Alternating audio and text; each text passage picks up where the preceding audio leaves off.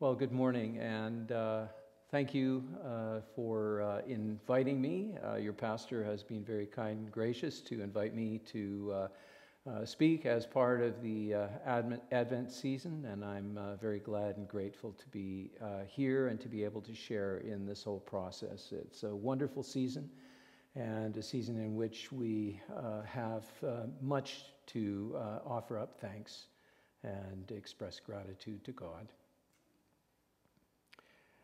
Well, it's been given to me to speak from Matthew's Gospel and the second chapter. I'll be speaking from verses 1 through 12. And before we actually turn to that passage, perhaps I can invite you to bow your heads with me and let's ask the Lord's blessing. Heavenly Father, we are glad and grateful that we can open the Word and know that you speak to us through it. Above all of the voices that are a part of the many documents of the Old and the New Testaments, there is a single voice, a powerful voice that bears witness to the word which you sent and which we celebrate this season. The word that was with God, the word that was God, the word made flesh. Heavenly Father, we are thankful that we can celebrate in this season what it means to be followers of yours. And we ask, Heavenly Father, as we open up this word, that you would bless it to us. You would help us to reflect and meditate upon it, and that we would be able to say yes in all of the ways that you would guide us and direct us. And we pray this in the strong name of Jesus, and ask that your Holy Spirit would have free reign in our hearts and in our lives. Amen. Well, reading from Matthew's Gospel, chapter 2, and verses 1 through 12. After Jesus was born in Bethlehem in Judea, during the time of King Herod, Magi from the east came to Jerusalem and asked, "Where is the one who has been born King of the Jews? We saw his star in the east and have come to worship him." When King Herod heard this, he was disturbed, and all Jerusalem with him. When he had called together all the people's chief priests and teachers of the law, he asked them where the Christ was to be born. "In Bethlehem in Judea," they replied, "for this is what the prophet has written. But you, Bethlehem, in the land of Judah, are by no means least among the rulers of Judah, for out of you will come a ruler who will be the shepherd of my people Israel." Then Herod called the Magi secretly and found out from them the exact time the star had appeared. He sent them to Bethlehem and said, "Go and make a careful search for the child. As soon as you find him, report to me so that I too may go and worship him."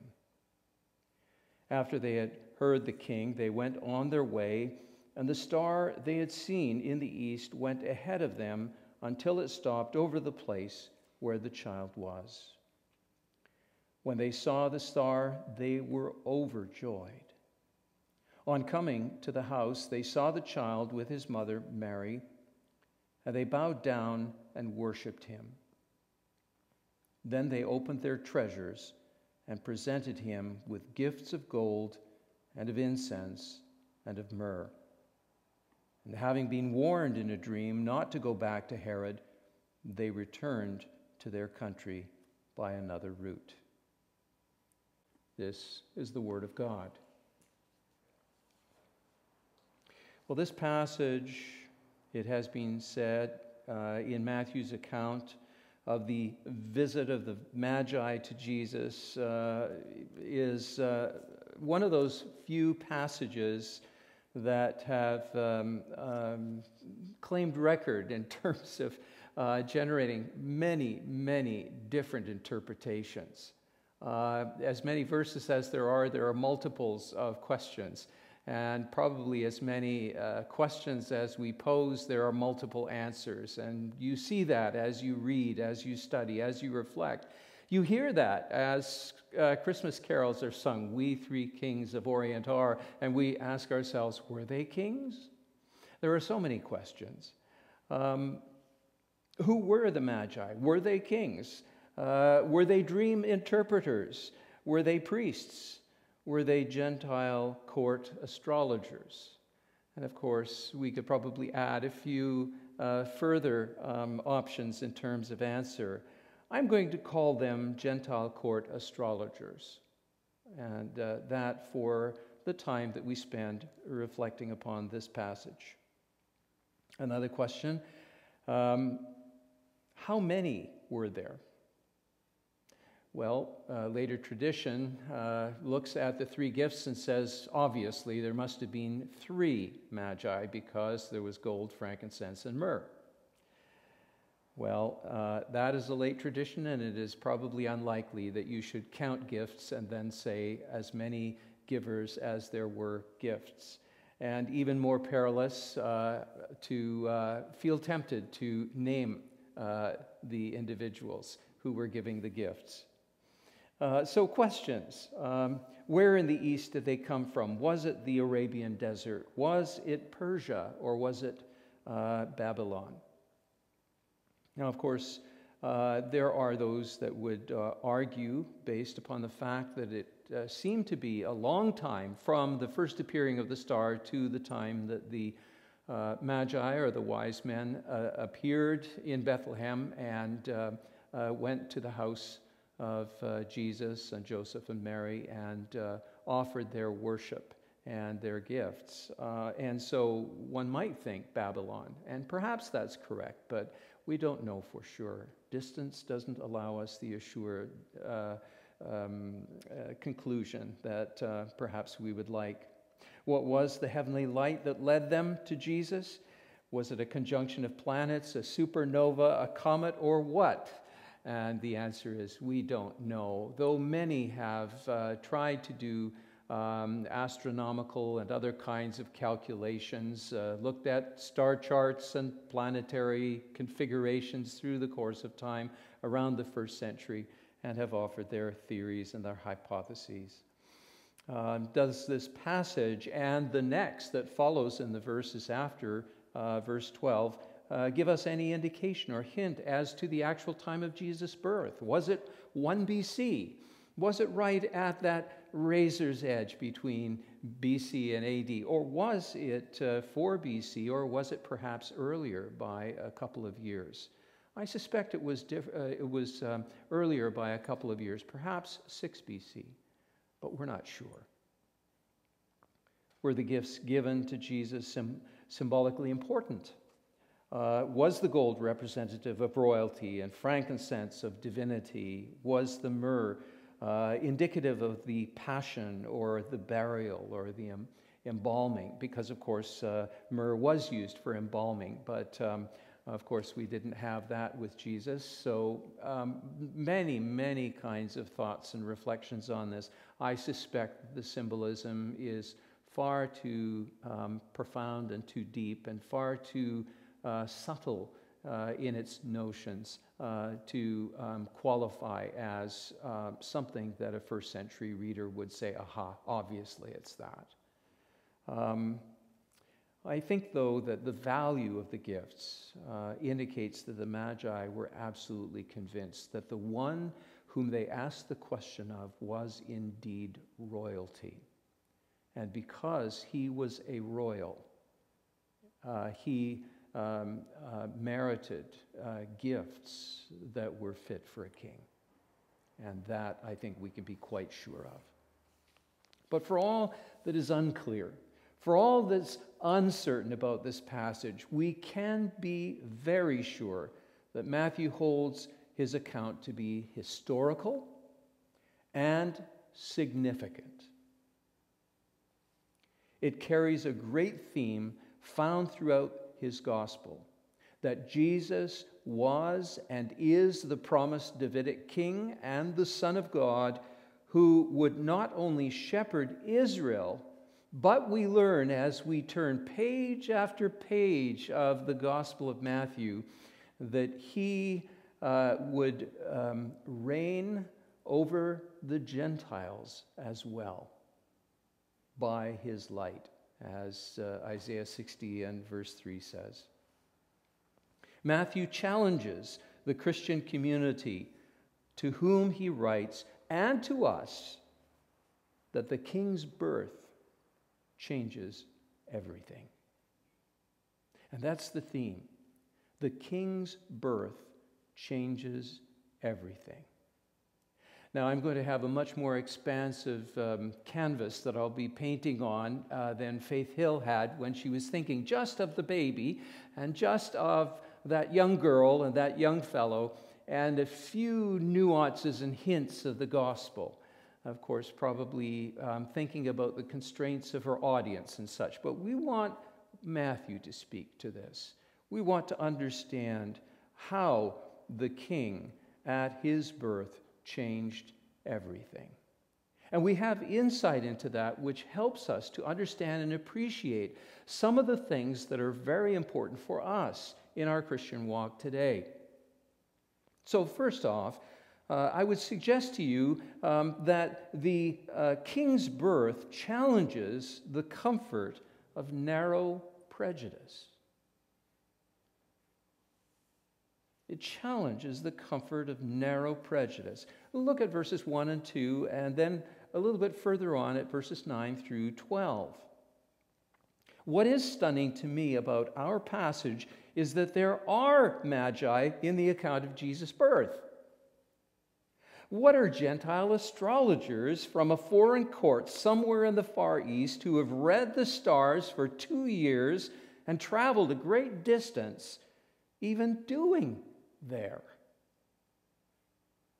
I mean, you might expect some shepherds, you might expect some locals who drop by or who have suddenly been confronted by angelic beings and who show up to see this thing that's happened. But astrologers? This is very exotic, very strange. What is Matthew telling us? Matthew writes that the Magi showed up in the capital city of Jerusalem, probably their best guess at where the newborn, who was the king of the Jews, is likely to have been born. Jewish throne's probably in the capital. Go to the capital. That may be where the royal family is. You can ask your question and perhaps get a little bit of a look-see into the bassinet and see the baby.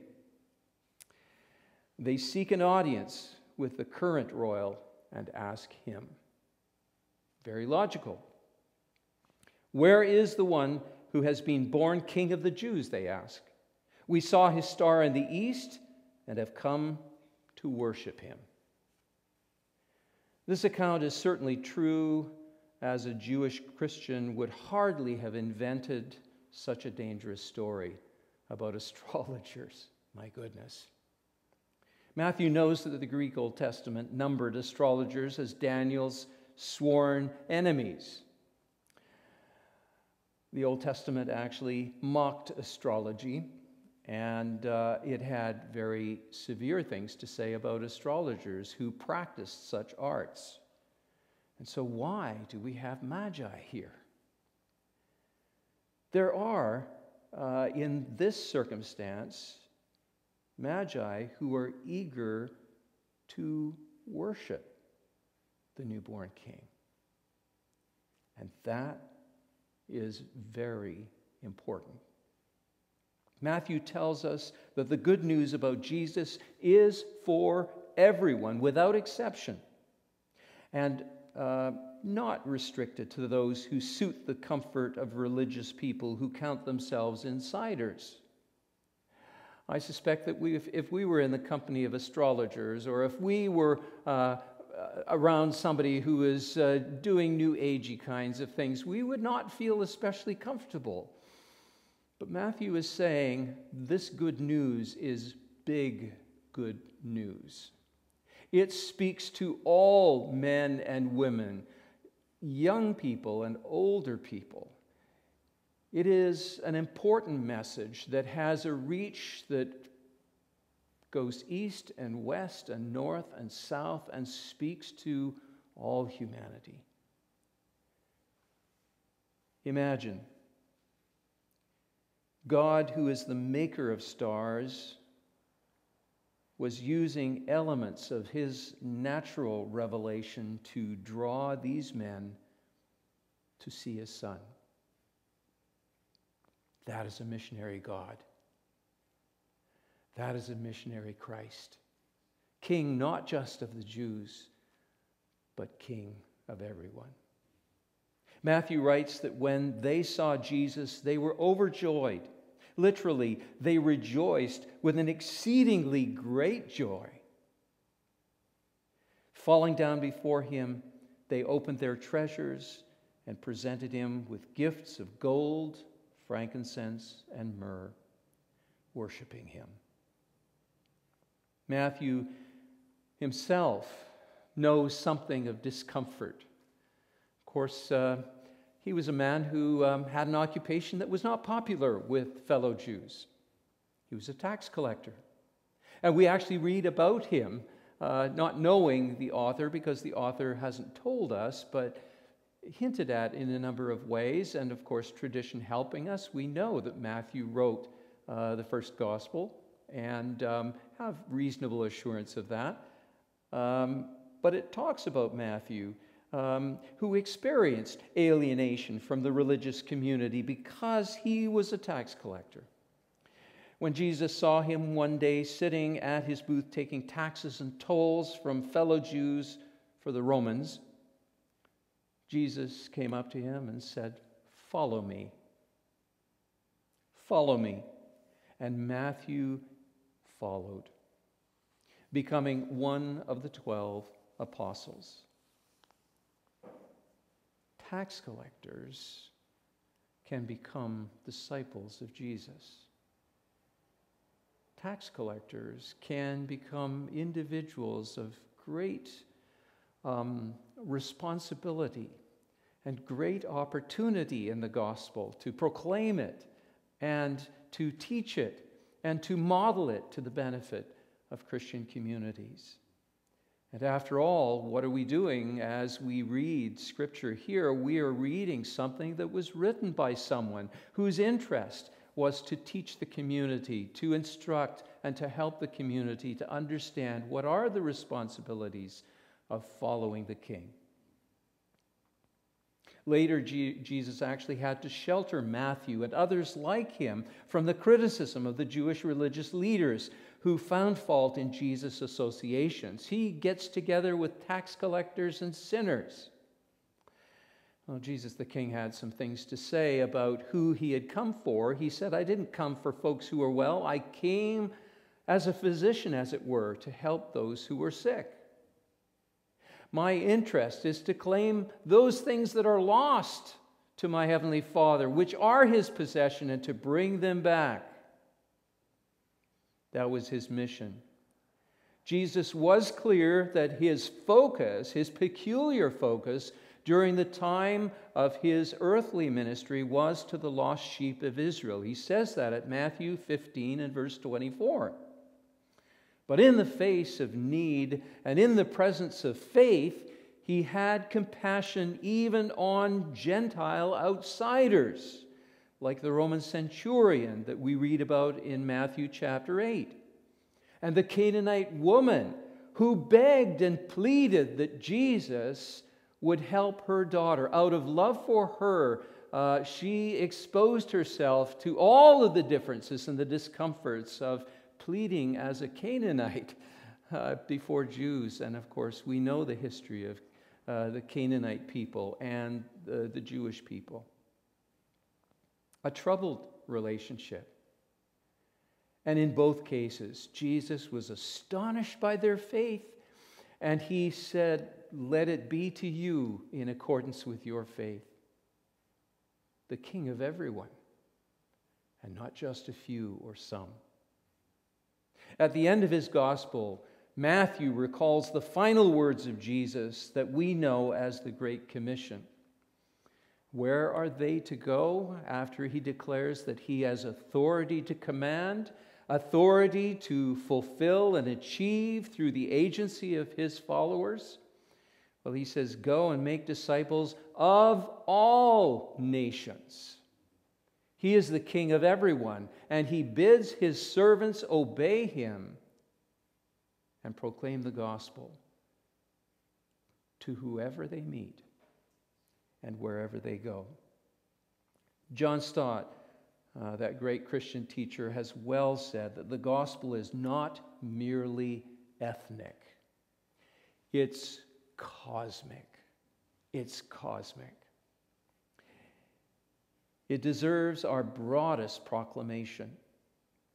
And we must believe that just as God was drawing the Magi to the worship of his Son, he will, long before we arrive on the scene of any kind of interaction, he will already be preparing the hearts and the minds of a broad range of people for his gospel.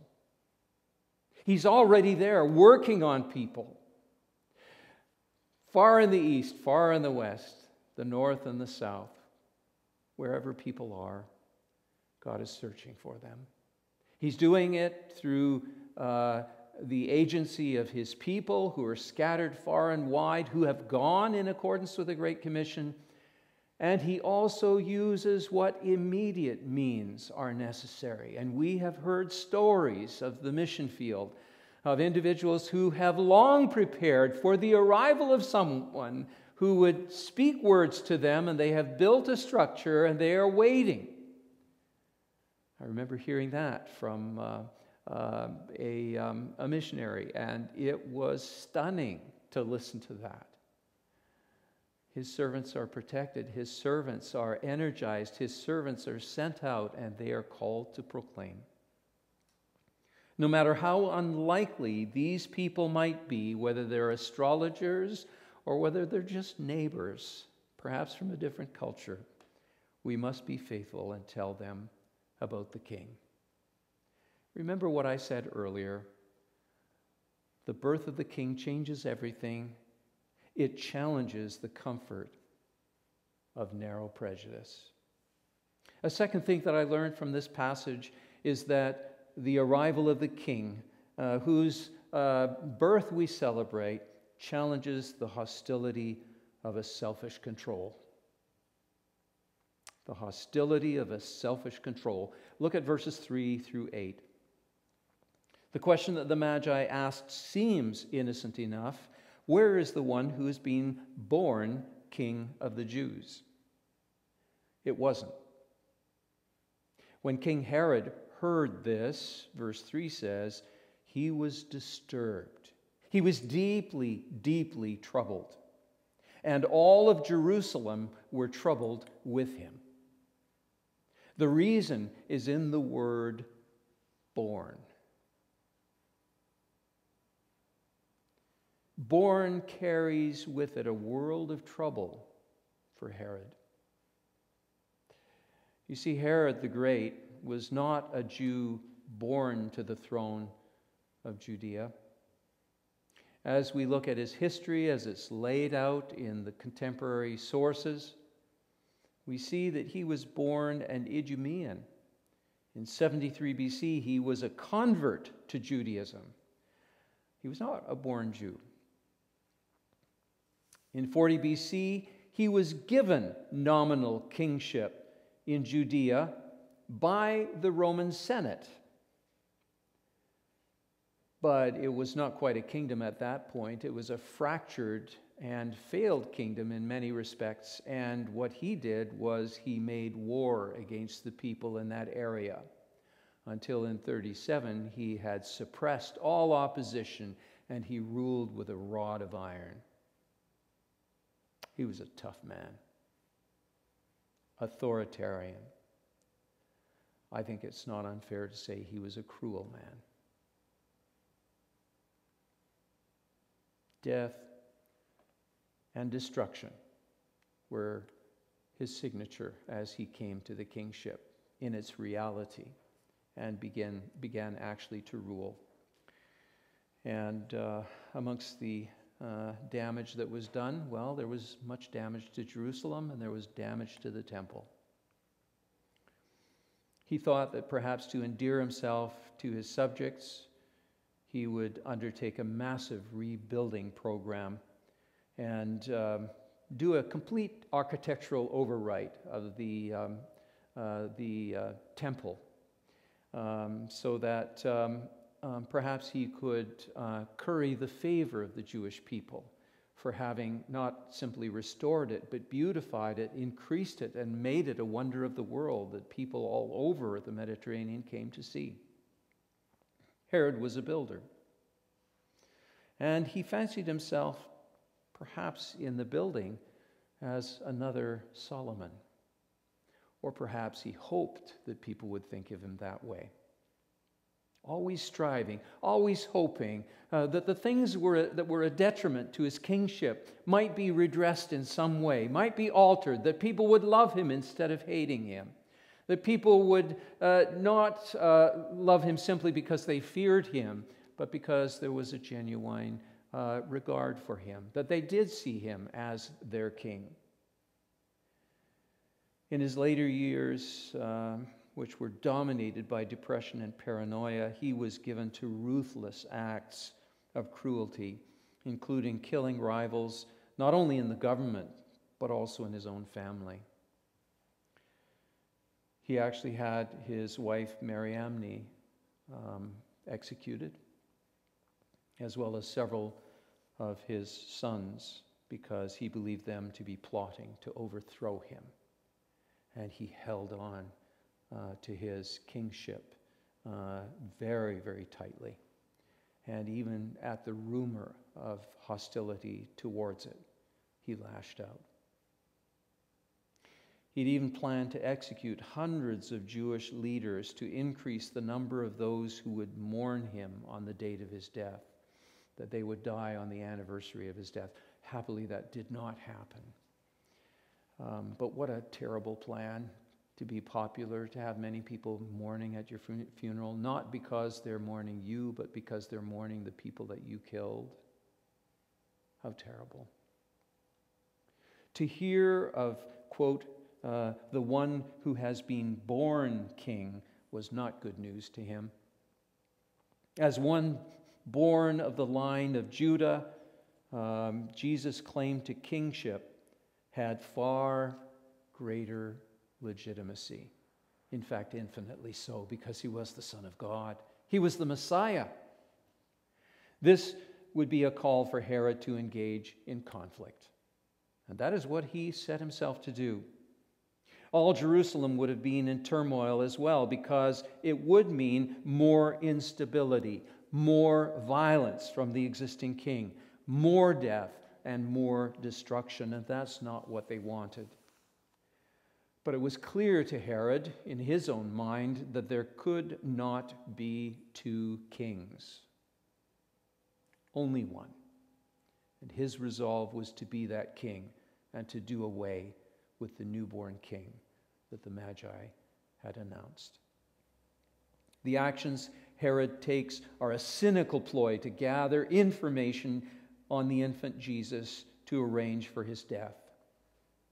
He convened the Jewish high priests and the teachers of the law to inquire after the place where the scriptures said the Messiah, and Herod would only call him the Messiah. He certainly wouldn't call him the child king, but where the Messiah would be born.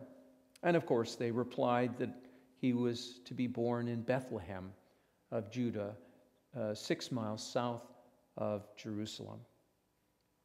Herod further met secretly with the Magi at night to find out the exact time the star had appeared, verse 7 tells us.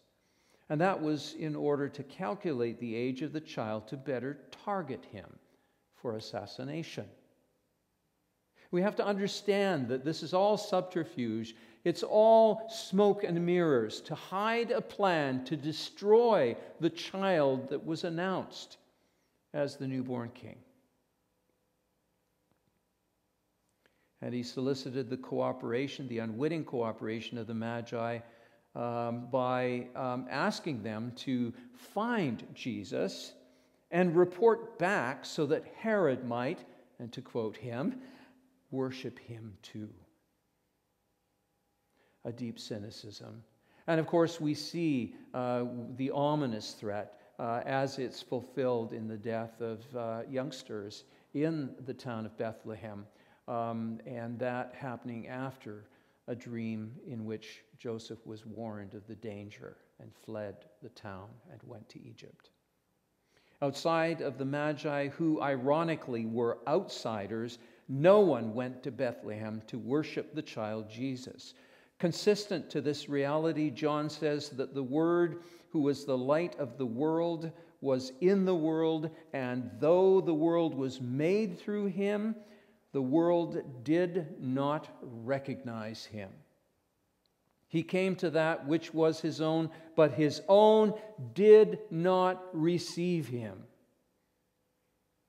A king refused because hands were full with other things.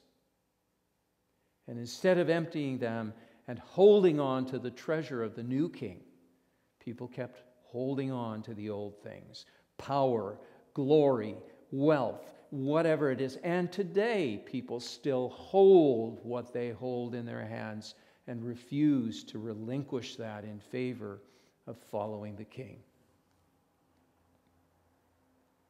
Jewish leaders and those best informed as to the prophecies of Scripture, who should have been awaiting the legitimate king of God's choosing, were either indifferent or enabling of Jesus' destruction at the hands of Herod by disclosing the prophecy and probably knowing full well what Herod's intention was.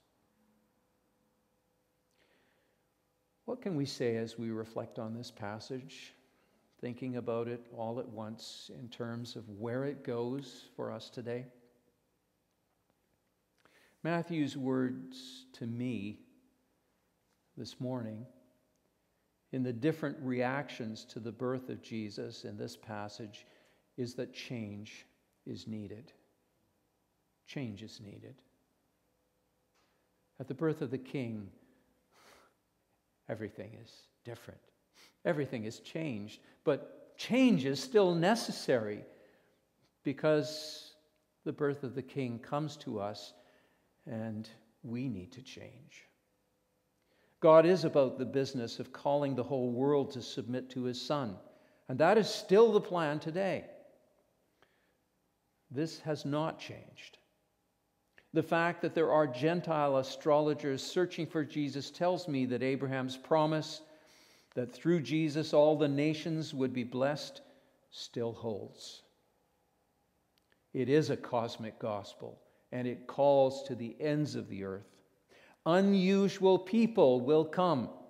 Unconventional people will sit in the pews when COVID is over, or will gather in their unconventionality as we Zoom with one another. Because that's what the gospel does. It claims people in their need, whoever they are and wherever they are. These unusual people, these unconventional people, these diverse people will answer God's call to acknowledge and worship Jesus as King and Savior, giving him their all.